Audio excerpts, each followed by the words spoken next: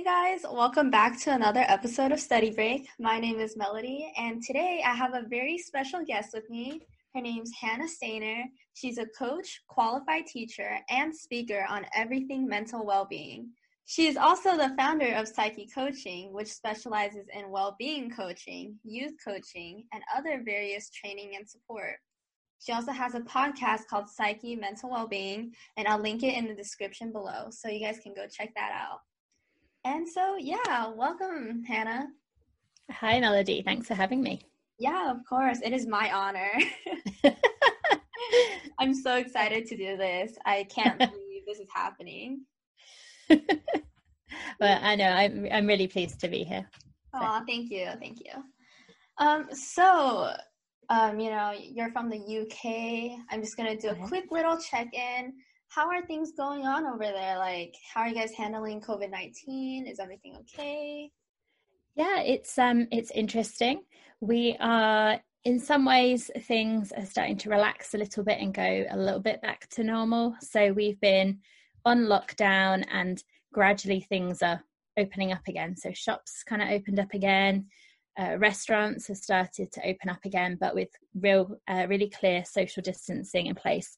But as of today, we have to wear face masks in shops, which is something that hadn't been a thing before, just an optional thing, but now we have to. So it kind of feels a little bit of a mismatch in some ways, because some things are going back to normal and some are changing. But I think generally, the Brits have got a real kind of whatever, let's just get on with it kind of spirit. So I think we're mostly doing okay. So. Yeah, awesome. Yeah, you guys are doing a lot better than here. In America, it's just very unfortunate. I read an interesting article or opinion piece, I think in the Bloomberg News earlier, about how the UK is doing. And in some ways, not that great, because we've had quite high numbers of cases and of deaths. Probably not, we're not on the same level as the US, but still not great for the size of our country. But in terms of medical advances and in terms of the research that's going on, we're doing amazing. So there's a medicine, I can't remember the name of it, but it's something that can help people with, I don't know if it's mild and moderate cases, and it's very affordable, that the University of Oxford has been very involved with. And we've got some vaccines that potentially could be ready in the fall, maybe. So in some ways, we're quite doing okay. So it's a bit of a mix. So yeah, that sounds really good. Honestly, it might even be a little bit better than what we're doing. I mean, I'm not as clear on the specific medical advancement details, but from what we've heard, especially that I'm living in California, it's the worst state in America right now. So it's been rough, especially this morning. I actually just saw this news. It was of these social media influencers. They just gather in parties, and there's this one tweet from this one person, and then he was like, in March, he was like, oh no, why are you guys gathering in parties? That is horrible. Are you guys not caring about other people? Yet a few days ago, he had this whole birthday bash with ton of people, and I'm just seriously, you're supposed to be a good influence, right? This is not supposed to be happening. Yeah, I mean, my birthday's in a couple of weeks, and I would never have a big party anyway, because that's not really me or kind of where I'm at. But usually I'd have a meal, and so that's quite interesting, because me and my partner are going to go out for a meal to my favorite restaurant. And then I kind of thought about some of my friends who we have this thing kind of like a bubble. So people who you see and you're kind of within their personal space a little bit. So I reached out to two friends who I guess in some way I'm a bit of a bubble with, because I've seen them and been kind of a bit closer but outside, to see if they were interested in coming. Because I was like, well, I don't want to invite lots of people, because I think we can only have 6 people anyway at a table, but also, depending on how comfortable people are. And I think one can make it, one can't. So there'll be 3 of us in this weird group for food. But that's very much a kind of thinking about, well, what are we allowed to do, but also what's appropriate to do, and do people feel safe doing? There was something last weekend, there was an illegal rave near us. So I don't know if you have raves in the US. It was at an old military base, and there were 3,000 people that went. And the thing with these, they're very secretive. They're very well organized, and it's just kind of like an impromptu thing. And they kind of blocked the exits with these really big vehicles. So the police, by the time the police knew about it, they couldn't get close enough to shut it down. So they just had to it wouldn't have been safe for them to go in and try and shut it down. So they just had to let it play out all night. And Wow, that is crazy. Wow. Well, first of all, happy early birthday. Yeah, thanks. Second of all, wow, I can't believe that happened. Okay, but also at the same time, how did they plan it so well if there was so many people? Like, shouldn't there be like social media posts? No one was. Yeah, I don't know whether it's just kind of word of mouth and it spreads. But because they get all the sound equipment there, and I think once it's then set up, it's really hard to then shut it down. So yeah, I'm not sure how it works. Maybe it's just all very kind of secretive who gets invited, or I don't know. But it happened because then you had lots of people who were really outraged that they've been kept up all night by this rave, and also Corona. But it was kind of a mix of COVID, but in a way, at least it's outside, I guess. But also the fact that it literally ran all night, plus into, I think it was early afternoon when it finally got cleared. So wow. Wow, that's intense. That's really intense. I mean, I like going out and dancing sometimes, but like to be out for that for that long, I mean, maybe I'm just getting old, I don't know, but it's No, even for me, like, I'm in high school, peak party phase. In all movies, it's always the American teenager, stereotypical, staying out till like 8 a.m. things. But for a whole night until like early afternoon, that is crazy. I can't even stand for that long. Like 2 hours into standing, I'm like, let's take a seat. Yeah, it's interesting. And I think it's, there are people who are being irresponsible and being reckless. But I think also sometimes there are people, and this is not to excuse kind of raves or the big parties, but I think sometimes there are people who are struggling and they kind of cope with it in different ways. So sometimes you might see something that someone does and think, oh, they shouldn't be doing that, or it's irresponsible. And sometimes it is, and sometimes it's just they're really struggling, and that's kind of what they have to do to be able to cope with it. So I think it's quite difficult, because I think we're quick to sort of, say, oh, it's really irresponsible and all of that, which I think, big illegal raves are and that kind of thing. But, we've had a lot of people going to the beach and then it gets really busy. But I know for me, when I've had times when I've really been struggling, going to the beach is really grounding and it's really good for my mental health. And there have been times where that's what I've needed. So I think sometimes it's kind of just bearing that in mind and not being really quick to judge, and sort of thinking about maybe they're going through something that we're not aware of. So yeah, that's true. I feel like because I don't really know the situation in the UK, but from California's perspective, I see a lot of ignorant people and a lot of stubborn people who know the situation that they're in, and they still refuse to listen to professionals. A part of that is just because of like politics and their own, perspectives.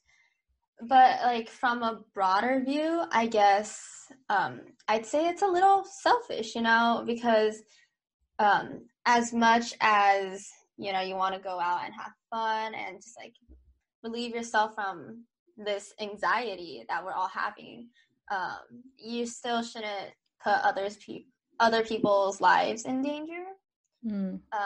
But that's because as I said before, a lot of ignorant people here.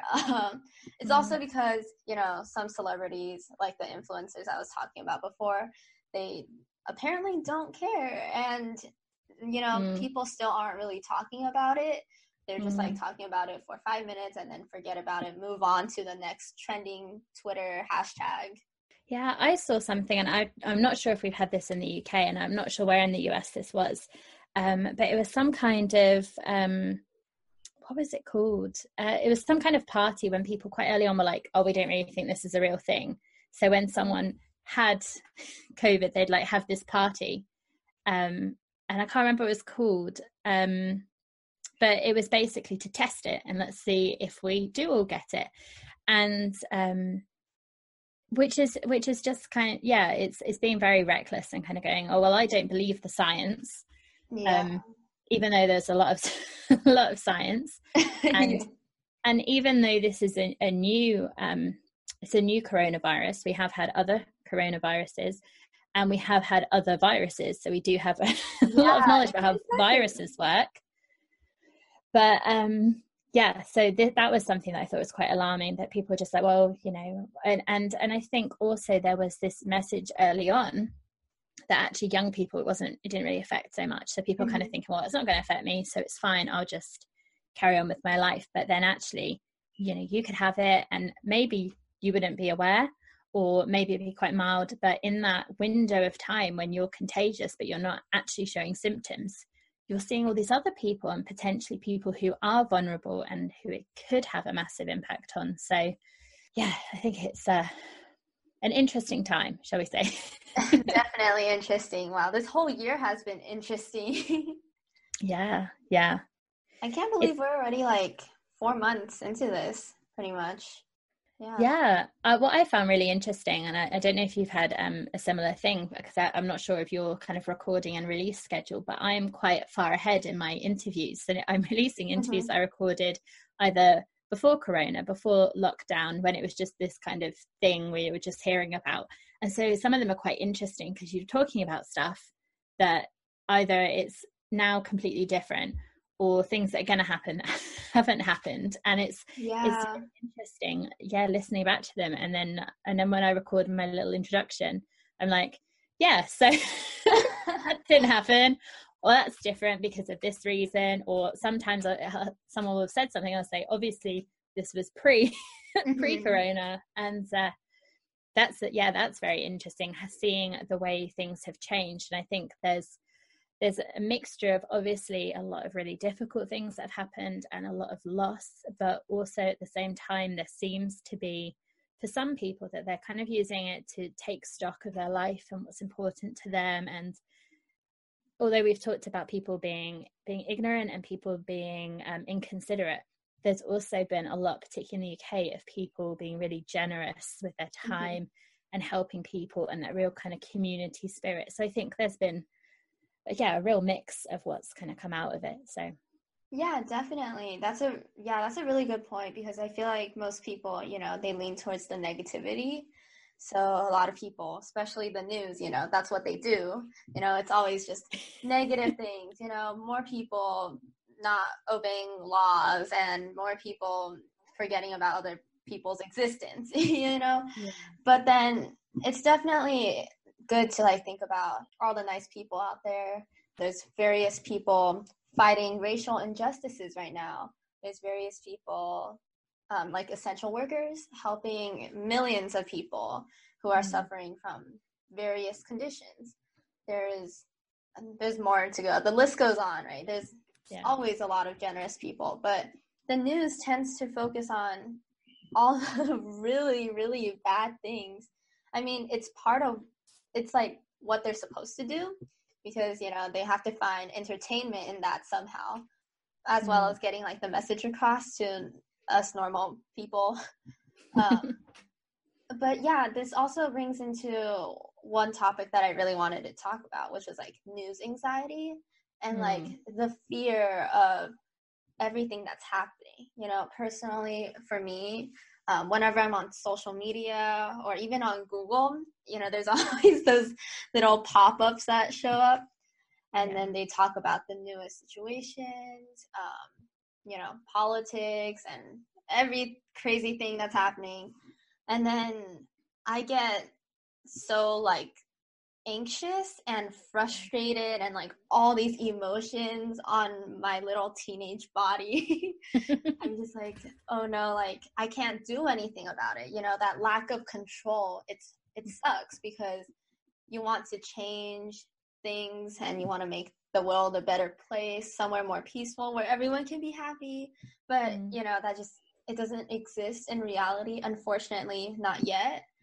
Yeah, so I guess there's a couple of things to think about with the news. And I think if you think about headlines, and the point of them is to catch your attention and to entice you to read them. So whatever the news is, and it's not to say that there aren't really, scary things sometimes that are happening, but the headline is always going to be very sensationalized because that's the point of it.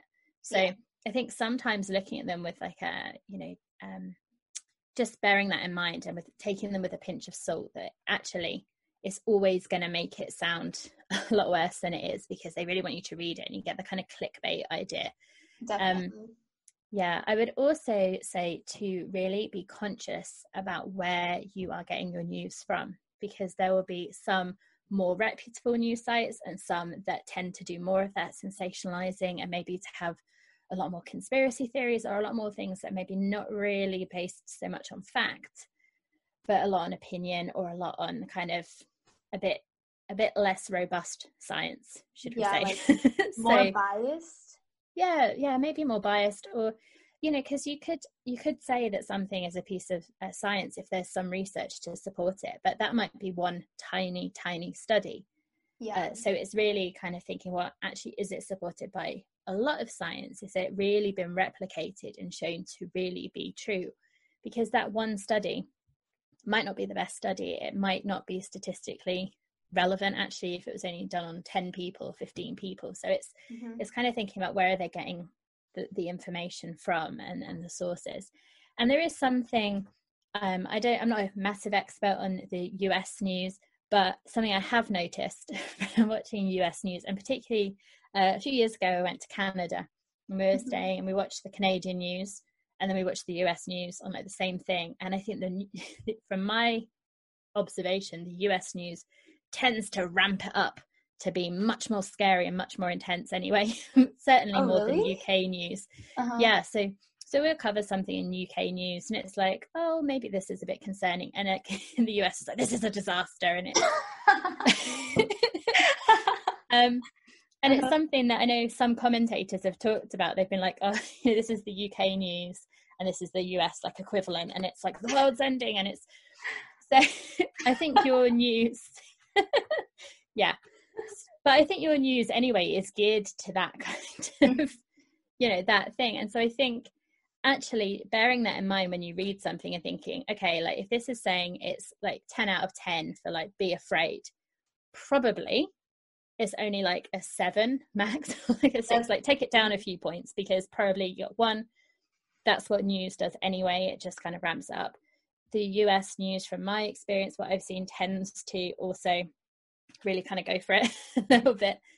And just kind of considering the sources. And there's something, so like you said in the intro, I'm a qualified teacher, and there's something that I always remember when I did my teacher training, and it was something set up for students to teach them about the fact that you shouldn't believe everything you find online. Yeah. And it's this website about this tree frog, which is completely made up, but it looks really real. And they created this website so that children could look for it, and they'd be like, oh, this is real. But the whole point of the lesson is like, it's not real. It looks real. It's not. It's all completely made up. It's all fake. And it's that idea of you have to kind of question the sources. And I think, if you've been in school, as you obviously are, and particularly as you go up through college, a lot of it when you're doing research or writing assignments is looking at sources and kind of thinking like, is this a legitimate source? And I remember, it's always like Wikipedia, like you can't reference Wikipedia because who knows who wrote that. And you should have the same kind of view when you're looking at news and looking at things and thinking like, is this a legitimate source? Because sometimes it might be, sometimes it might not be, or it might just be, oh, this person said this, and maybe they have next to no experience on the topic. Yeah. And it's just what they think. And I think also sometimes we'll say we know something, or we'll say something is a fact, and actually really it's only our opinion, but we're so attached to it.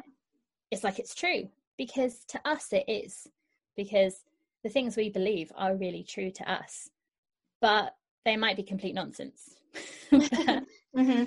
Yeah. And yeah, so I think it's with any news, you know, no matter how scary, no matter how positive, kind of treat them all the same, and just really question, is it a legitimate source? Is it true? It might be a bit of both. And then also, yeah, just bearing in mind that the nature of it, what it's all about is getting your attention and selling papers, or getting you to go on their website or whatever. And I think if you are finding it overwhelming at times, is to just be wary of how much time you spend on news sites. If you know that you'll get anxious, maybe you'll just have one reputable site that you trust, and maybe you only check it like once a day for a limited amount of time. Because I think sometimes we can get down that wormhole where like we spent hours looking at something really scary and getting really worked up. So it's just thinking, actually, I'm going to limit the amount of time that I spend looking at it. When you need mealtime inspiration, it's worth shopping Kroger, where you'll find over 30,000 mouth-watering choices that excite your inner foodie. And no matter what tasty choice you make, you'll enjoy our everyday low prices, plus extra ways to save, like digital coupons worth over $600 each week. You can also save up to $1 off per gallon at the pump with fuel points. More savings and more inspiring flavors make shopping Kroger worth it every time. Kroger, fresh for everyone. Fuel restrictions apply. I think you will have all through life people with different opinions who will say stuff, particularly in school, because you know, but maybe not so much at the moment being at home, but you are with those people so much, and that is like your entire ecosystem. Like they're the people that are around, they're the people whose opinions really matter, because in British schools as well, but from what I've seen, which to be honest is mainly just from films and TV, but like high school in the US seems to be, you know, very very tense and very kind of cliquey and very you know, all of that. But I think school is a difficult time, and you know, and it's even when you go into the world of work, it's very different. I think that you have some choice. You know, if you don't like the company, if you struggle with the people that you work with, there are kind of clear channels that don't always work, but that you can kind of flag that up. And if you really don't like it, you can leave the company. And it's harder to leave a whole school if that's difficult. You know, and not only are you with them all day, they are your social system. Whereas at work, if you don't like the people you work with, it's okay, because once you leave work, you don't have to see them. You can see your friends and whatever. So I think, school is a difficult time. I feel like since we're already on the topic of school, one problem that we have is, I mentioned this earlier to you, but our education system, I'd say it's, you know, they really want us to have a strong mentality and just know when to ask for help. But they don't necessarily say like how to. They just say, oh, go ahead and communicate. It's always just do it. I don't know how to explain it to you. Okay, now go. And then they expect us to go up to our counselors by ourselves and just say like, hey, so I'm really struggling with this. Can you help me? But in reality, unless you're someone who's like actually thought about it and knows like exactly what you're going to do, I'm sure most students don't do that, because one, they think adults will just automatically dismiss their problems. Since now I feel like the boomer memes, we always stereotype elders as people who automatically dismiss this generation's problems because they say they went through something harder, or that we should be more grateful and that our emotions don't matter, when in reality I feel like no matter who you are, you all have your own struggles, and we should all acknowledge that. And then the second factor is just like the school doesn't really teach you how exactly to handle these emotions. We have counselors, but they're more like academic counselors, I guess. Like it's never clarified to us who's who do we find to talk to, and everything like that. Yeah, because I suppose, you know, the counselling, the sort of emotional counselling, it is a particular skill to be able to do that not everyone is going to have. And, you know, being able to support someone in the right way, particularly if they're in a really difficult place, you know, even someone who is the most well-meaning person in the world could really do some damage, actually, if they don't have the skills to actually really support that person.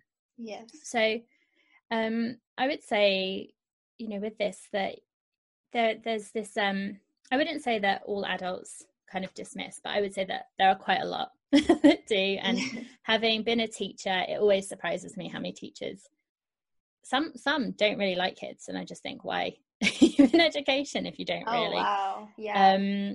Or sometimes I think there's some, and this is not all adults, but sometimes there's a bit of like amnesia about what it was like at school and that experience. And I think if you think about what's going on in the world at the moment, there is a lot that young people are going through and having to deal with, and a lot of things that are really different and a lot more high pressured than maybe when people with, you know, when boomers were younger. But I think there's always challenges for any kind of generation. But I think that definitely in the education system, there's so much about studying and the kind of the knowledge stuff, but we're not taught to recognize our emotions. We're not taught this is what anger feels like, and this is what you might experience in your body, and this is that it's normal. This is how you can handle that and kind of move through it. And there's quite often either it's not really talked about, or it's a kind of trying to kind of control people and put people in a box. So if you're upset about something and that comes out as anger, it's like, stop being angry, stop doing that. You know, you've got to be, I don't know, focused and you know, engaged in your lessons. You can't be angry. And I think even with parents as well, sometimes, you know, even though it's not taught in school, hopefully it's something that parents would teach, and they talk about emotions and they'd talk about all of that. But for a lot of parents, they want their child to be happy, and they want them to not be sad, not experience these big emotions. So quite often what will happen is they'll just be like, oh no, you're not happy, you're not happy, you're not sad, you're yeah, you are happy, you're not sad, you're not angry, it's okay. Or they'll distract, and they mean well, but really it's that they're uncomfortable seeing that emotion play out. And so although it's quite often a well-meaning reason for doing it, what it effectively does is get you to suppress your emotions, and then you kind of get out of touch with them. So you get out of touch with what anger actually feels like, and also that it passes. You can be angry, you can be sad, but that doesn't last forever. And when you try and push these emotions down, if you imagine like any sort of box or something, you're trying to push loads of stuff in that doesn't fit, and eventually it's going to break the box and things are going to come out all over the place. And that's kind of what happens with these big emotions, that eventually they're going to come out in unexpected ways, or in inappropriate ways, or at an inconvenient time you're going to just start crying or shout at someone because there's all this stuff inside that you haven't dealt with. And so I think that's something for parents, that really thinking about having this conversation, not just of talk about emotions, come and talk to me, but actually, what does that mean? What do they look like? What do they feel like? And I think also in school, it's great to have that culture of, yes, come and talk to us and have that conversation. But I think there is something really powerful about modeling. And so with that, and it's something that happens across education and across parenting, and it's like having a role model, so someone you can look to. And so if the school is saying, yeah, talk about your emotions, talk about things that are bothering you, that's great. But they kind of need to show you what that looks like first, so you know. And this is something that's quite hard for teachers to do, because teachers try and be like, oh, look, I'm amazing, I've got everything together. Really. And we haven't. I think it's the thing with adults, they kind of, you know, present like, I've got all my life sorted. And that's not true, actually. I'm still waiting for the point where I kind of feel like my life is all together and I know what I'm doing, and I still don't know. But we put on this persona that everything, we've got it all figured out. And by not sort of talking about when they've got difficult times or they're feeling a bit grumpy about something and communicating that, it's kind of showing what it's like and that it's okay. So I'll give you an example from myself. And it was in a particular setting. So it was a residential college for young people on the autistic spectrum. So it's very different to a high school setting. So it maybe wouldn't work in the same way. But for some reason, I can't remember why, I was really upset, a bit angry or something. And I was crying because I was just so like angry. And so I had to let it out. And so we had a punch bag around the back of the school the students could use when they had these emotions. And so I put my headphones on, I put some loud music on, I got the gloves, and I went and I just sort of let out some steam. Mm-hmm. One of my students came over to talk to me, and he saw me. He's like, I'll come back later. Another student made me a cup of coffee, which was lovely. And it was only probably like 10-15 minutes. I let out that emotion, and then I went back in the classroom, and it was like, that's how I was feeling. That's what I did about it. It's okay. We'll move on. Because it's really showing, actually, it's okay. It's okay to feel this. It will pass. But also, I'm going to do something about it. I'm not just going to try and push it down or hope it goes away. I'm not going to stay in that anger. I'm going to do something to sort of move through it and let out that emotion. So I'm not saying that all of your teachers should just start crying all the time. But even in different settings and classrooms, and I've said, do you know what? I'm a bit down today, or I'm a bit angry today. So it's not going to be as upbeat and bubbly as it usually is. But I'm just telling them that's how I'm feeling. That's what I'm doing about it. Or, I'm showing them how it works. Yeah. So we hear people who will say, just do this, just ask for help. But if you're feeling anxious or depressed or really worried about something or self-conscious, that's a really vulnerable feeling. And it takes so much courage to actually communicate that to people, because our natural inclination is, I'm just going to hide away. Mm-hmm. Because I want to stay safe. I don't want to, it kind of feels like you feel very exposed by actually communicating that to people. So to say, just do it, it really kind of minimizes how difficult it is to reach out. And I do say to people, if you can, it is really important to reach out, because then you can start to get support. But to do that is difficult to do. And so I think if you are struggling to ask for help, to just acknowledge that it's a massive step, and it is okay to find it difficult. And some people will just test the water a little bit. They won't kind of dive in with the really big thing they're feeling. They'll maybe ask about something else that they're kind of a little bit worried about, but it's not such a big thing. So I think it's just giving yourself a bit of grace, that if you're really struggling, it does take massive courage to reach out. And to just be gentle with yourself about that. And it might be that you have to build trust with someone first. It might be that you find it easier to write stuff down. That might be a way to do it, to write, I'm really struggling with whatever, I feel really anxious, and then start in that way, because that can be less intense. And I know some mental health services in the UK are starting to do a sort of more text-based service, email-based support. And I sometimes recommend to people, we have a telephone number for the Samaritans, which I think is similar to a suicide helpline that you might have in the US. And I don't know if yours is the same as ours, but ours is all anonymous, and it's kind of no questions asked. And it's just, you can ring someone who doesn't know you. You're never going to speak to them again, but it can just help sometimes to just let stuff out. And sometimes that can feel easier than telling someone that you know. And something I found is that even though you think that your friends and your family are the closest to you and they're maybe the most supportive, they can be the hardest people sometimes to tell. Yeah.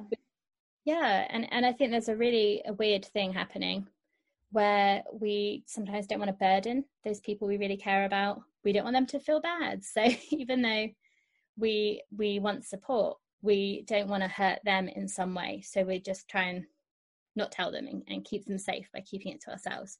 So sometimes having someone at school, like a counsellor or someone who's not so close, actually can feel easier, sometimes not. And I think with all things around kind of mental health and well-being, it is just acknowledging that however you're feeling is how you're feeling and is completely fine to be feeling. And if you're ready to ask for help, great. If you're not, that's also fine. And it's just kind of meeting yourself where you are. And, you know, I think sometimes things, if you can't talk to someone to get it out, it's still useful to try and let things out in some way. So journaling might be useful. I sometimes, if I'm thinking about the podcast, I'll talk to myself in my phone, and that can help with processing stuff. So thinking of some way to let stuff out, even if it doesn't go to anyone, you're still starting to process that stuff. Yeah, definitely. I remember there was this one time where I got really frustrated. I forgot what it was already. But during that moment, I was so mad. Like, I've never been that mad about something before. And I remember I had no one to talk to. So I grabbed a sheet of scratch paper, and then I just started writing. And I wrote like 5 pages, I think, like just handwriting my feelings out.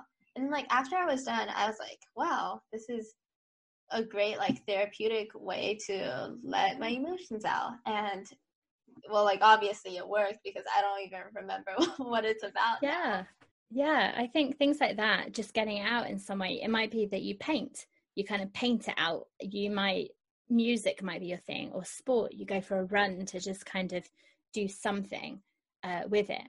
And whatever kind of works for you, you're doing something with that emotion and that kind of feeling inside, rather than just trying to wish it away. Yeah. which isn't going to work. So yeah, trying out that one, the writing. And I think that's really good, just to kind of like switch off the kind of logical mind and just let it out. And it might be you read it back and you might learn something that you won't get safely after, or shred it or whatever. But it's okay. Yeah. It's that process of letting out that emotion in some way. Yeah, I completely agree with you. I kind of have like a more personal question, I guess. So I'm a junior in high school, 11th grade, and beforehand I had gone through a couple of these like really broken down phase, I guess. I don't know if like me talking about this is just like indicating that I'm like really like emotionally distressed, or like if it's like I don't even know if I've completely moved on yet, because like it always like comes back to me. But beforehand, in elementary school and in middle school, elementary school I had a separate best friend, and then middle school I had another best friend. And as an only child and as someone who is pretty open with things, I talk to my friends about my emotions or just like how I'm handling things. And I feel like sometimes I can get overwhelming for them because we're so young, and just like these like emotions don't really comprehend as they do to like more mature people. So like whenever I was talking about my feelings, they would just be like, oh yeah, and support me through that moment. But I remember this like literally like broke me down. But freshman year of high school, like my best friend from middle school, she said to me that she thinks I'm exaggerating some things in my life, and that my problems weren't even that serious. And then she said like me telling her about my problems brought her down and brought her day down and things like that. And then I feel like at that moment I kind of like went into this realization. I was like, wow, like I just did that to someone. Like I felt so bad and I didn't really know what to do. And that was like our like friendship breakup.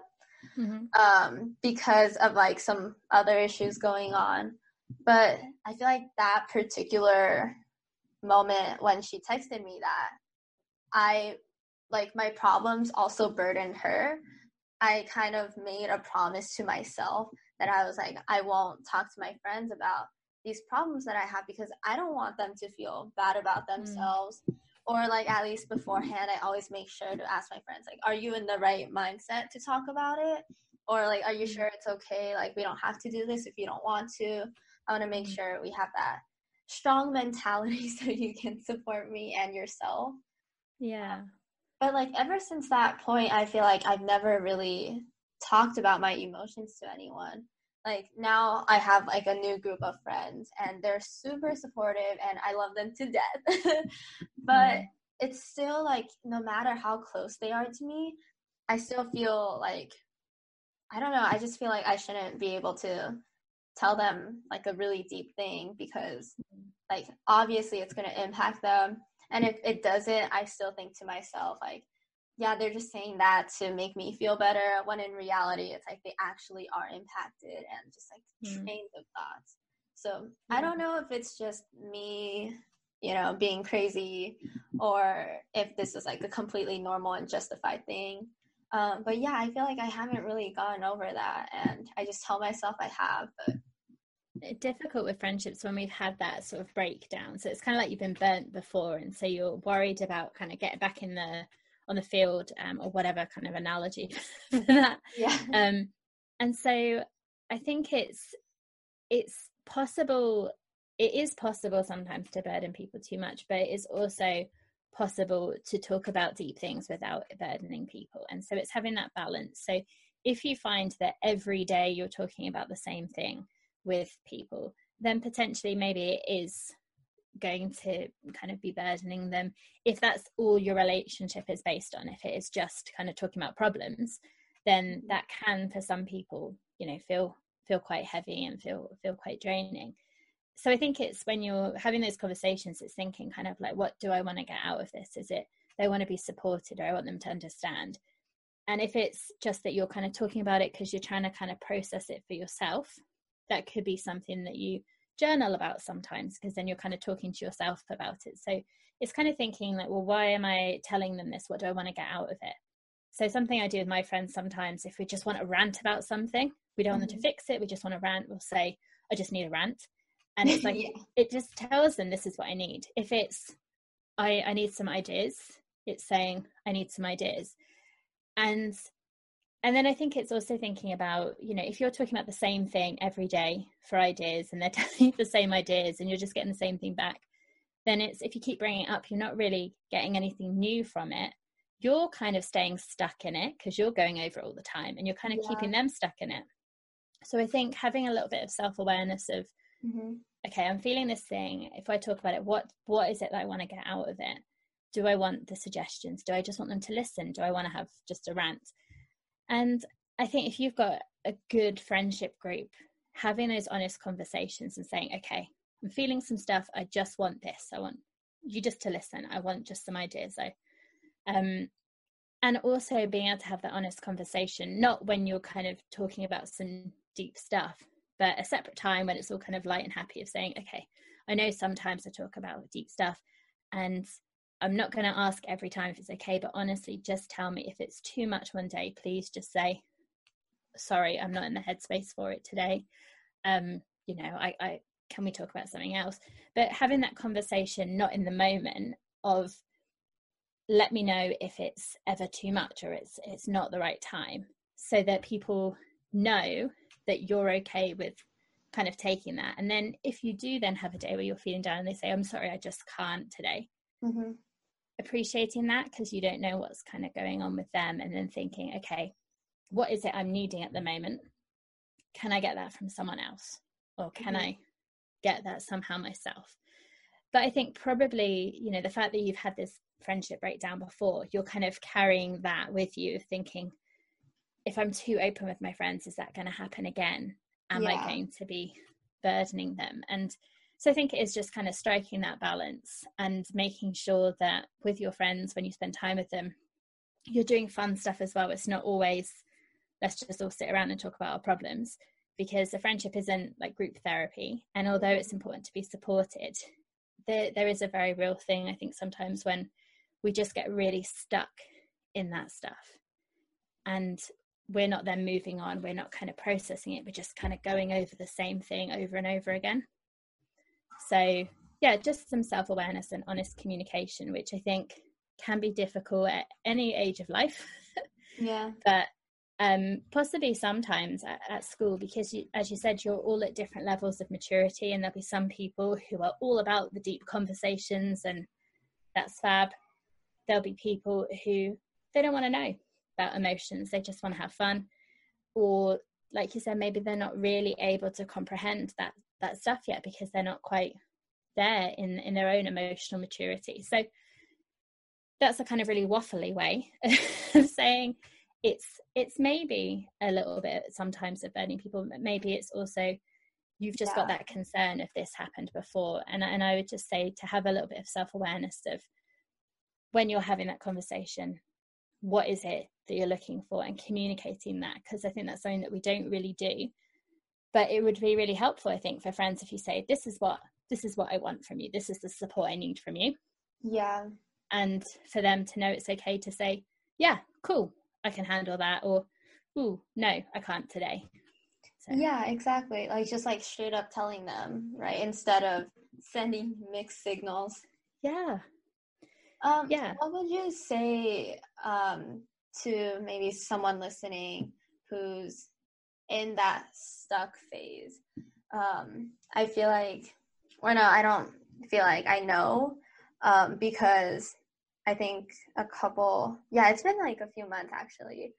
But me and a couple of my friends, we created this survey because we were doing like this competition. But anyways, the survey was like asking about mental health. And one of the questions was, do you think you have like a mental illness? And then it's, have you gone to therapy? And then are you taking medication? And like, have you done anything about it? Or do you want to go see therapy? Or no, I think it's, do you think you actually have that mental illness? Mm. And the results were shocking because I think it was like over 60% of the people, they said that they believe they have some sort of mental illness, but they were actually too scared to tell anyone about it or even ask their parents like if they can go to therapy because their parents are more conservative, or another reason was like their parents don't believe them. Yeah, so that stuck phase, especially now in quarantine, I feel like everyone's reflecting on their own life. We're all like in that like really anxious and maybe even depressed times. I can't offer support because I'm not licensed or a professional like you are. So yeah, if you can give any advice. Yeah, and so obviously therapy, and I'm not a qualified therapist, although that is my like long-term plan. So I do more kind of coaching, which is a little bit different focus. But that can be quite difficult to get referrals to and quite expensive. So that can be a barrier for some people. And I know in the UK, we have the National Health Service, which you can get some free therapy on the NHS, but it takes a long time to get it. So that's not necessarily a quick fix. And I know with your health service, it's probably way more complicated if you're not able to afford it. So I would say that if you are immediately needing someone to talk to, having a look about any of those sort of helplines that you can phone or text for support, because it might be that just in that moment you just need someone to talk to let stuff out and to have someone kind of listen, to think about the practices that you have in your life that are kind of supporting you and looking after you. So this one's really boring, it's talked about a lot, but honestly it really worked for me. And there is a reason that people talk about it a lot, particularly for depression, and that is exercise and being active. And it's just like, oh, whatever. And that's what I thought when I started it. But when I actually committed to kind of consistently doing something, it does actually have an impact on a kind of chemical level in the brain. And I won't get into all of that, but thinking about those sort of things that you can do that are going to give you a bit of a boost. And in the UK, we've got they're kind of research backed, and they're something that the health service talks about, and they're these 5 well-being pillars. So it's sometimes like a nice starting place of thinking, what are the things that I've got in my life that are going to help boost my well-being, even if I feel a bit crummy at the moment. I don't know if I'm allowed to swear, so I would say that. So a bit crummy. And so they are the kind of connection with other people, which at the moment can be difficult, but kind of thinking, are you talking to your friends? Can you go for a socially distanced walk with them? Is there some kind of support network that you have that you can communicate with? Learning stuff, and it might be that you hate everything you're learning at school, so it might be you learn something else for fun that you're really passionate about, because that really helps with our well-being. Giving back to other people, or to society or animals or whatever you're passionate about, but doing some kind of something for someone else. Being present, so being mindful, so meditation's talked about a lot, or I often think of exercise. So if you're trying to balance, you can't really be worrying about stuff because you're trying not to fall over. that really helps me. Or I love CrossFit, so kind of trying to lift a heavy weight over your head. Again, you can't really be all in your own mind, but something that kind of gets you in the moment and present. So it could be the kind of mindfulness stuff, and there is a lot of stuff around online for that, and kind of guided meditations and stuff like that. And then the 5th one, what is the 5th one? Oh, is movement.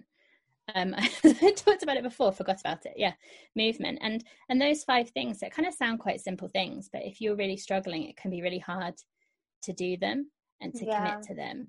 And so it's kind of taking that thought out of it. We quite often think, and I do this as well, oh, I'm not motivated, I can't do that because I'm not motivated. But just like tell your mind to shush and just do it anyway. And it sometimes helps to sort of almost like externalize your mind or your anxiety, so you can like give it a name. One of my favorites is someone in a sort of mental health support group that I'm in on Facebook had put a typo, and they called their brain Brian, which is great, because then you just like, shush Brian, shush, we're gonna go for a walk. And there's something about that that's really simple but clever, because then it's not really you, it's just this other thing. And actually you can feel anxious, you feel that, but I'm still going to just give it, and that's word again, just, I'm still going to try it and see. So having some of those things, journaling again is also a good thing for sort of processing or finding something like that helps. And trying to have an honest conversation with your parents, so trying to communicate to them how you're feeling, and it might be helpful to go on I know in the UK we've got a website called Mind, which is a mental health charity, and they will have all of the kind of mental illnesses broken down and sections for parents or family or whoever, but what the symptoms are. So it could be having something like that might be helpful if you're worried that there won't be that understanding there, to sort of say, look, these are the symptoms, this is how I'm feeling. And again, as we said before, if you feel that you're not able to talk that conversation, kind of writing something down, or even writing something down and reading it out to sort of get your points down, and trying to have that conversation. And it might be you talk to parents, it might be you talk to someone at school, because then if they agree or they have concerns, they might do that talking to parents. So I think it's, if you are really concerned, talking about it, but also having those things in place for yourself, of getting that support, whether it's from an anonymous line or from friends or from someone else, and just having those things that really help well-being generally in place, because they just give you a bit of a boost. And if you're really struggling with something, they're not going to make it all okay, but they sort of help you be able to manage it a little bit. Yeah, and I think the biggest thing I would just say about mental health and anyone struggling, I think the nature of mental illnesses, and just generally, is they feel very isolating, and you can feel very alone, that no one understands, no one's ever felt like this before, there's something wrong with me. We have all of these thoughts we might have, but not to minimize how anyone's feeling, but they are scarily normal. There are really high numbers of people experience it, but also it is possible to be able to manage it and to kind of move to like a recovery, if you like, or to be in a place where things are okay again. So just to offer a little bit of hope, really, that although it might feel like you're alone and things won't get better, they can, and you're not alone. And sometimes that's helpful to know that and to bear that in mind. Yeah, that was really great. I hope the listeners can get something out of that. And yeah, I guess that'll be the end of our podcast. Yeah. So would you want to share any of your social medias? Yeah, absolutely. So I am on Facebook, Instagram, and Twitter, although I don't use that one so much, at Psyche Coaching, and Psyche is PSYKHE, all one word on all of those. And so I post a lot around mental well-being. And then my podcast is the Psyche, spelled the same way, Mental Wellbeing Podcast, which is on Spotify, iTunes, most places like that. And it's all about kind of mental health, mental well-being, and it has lots of tips and real life stories. So if you're struggling, you could check out my podcast, or there are a lot of mental health podcasts, and that's another way to try and get some ideas or some support. So yeah, check those out as well. And you can always send me a message and I can try and share some ideas. Yeah, and I'll also link your podcast in the description to everyone listening. If you want, you can also follow Study Break's Instagram at the Study Break Podcast for trailers before episodes come out. And yeah, thank you so much, Hannah, for coming on. I am so grateful for this collab. Thank you so much for having me. I really, really enjoyed it. Awesome. Yay. I'm glad you enjoyed it. But yeah, so make sure to tune into your favorite podcast app, follow Study Break, and listen to a new episode every Tuesday. Thank you all so much for listening. Have a great day, guys. Bye. Bye.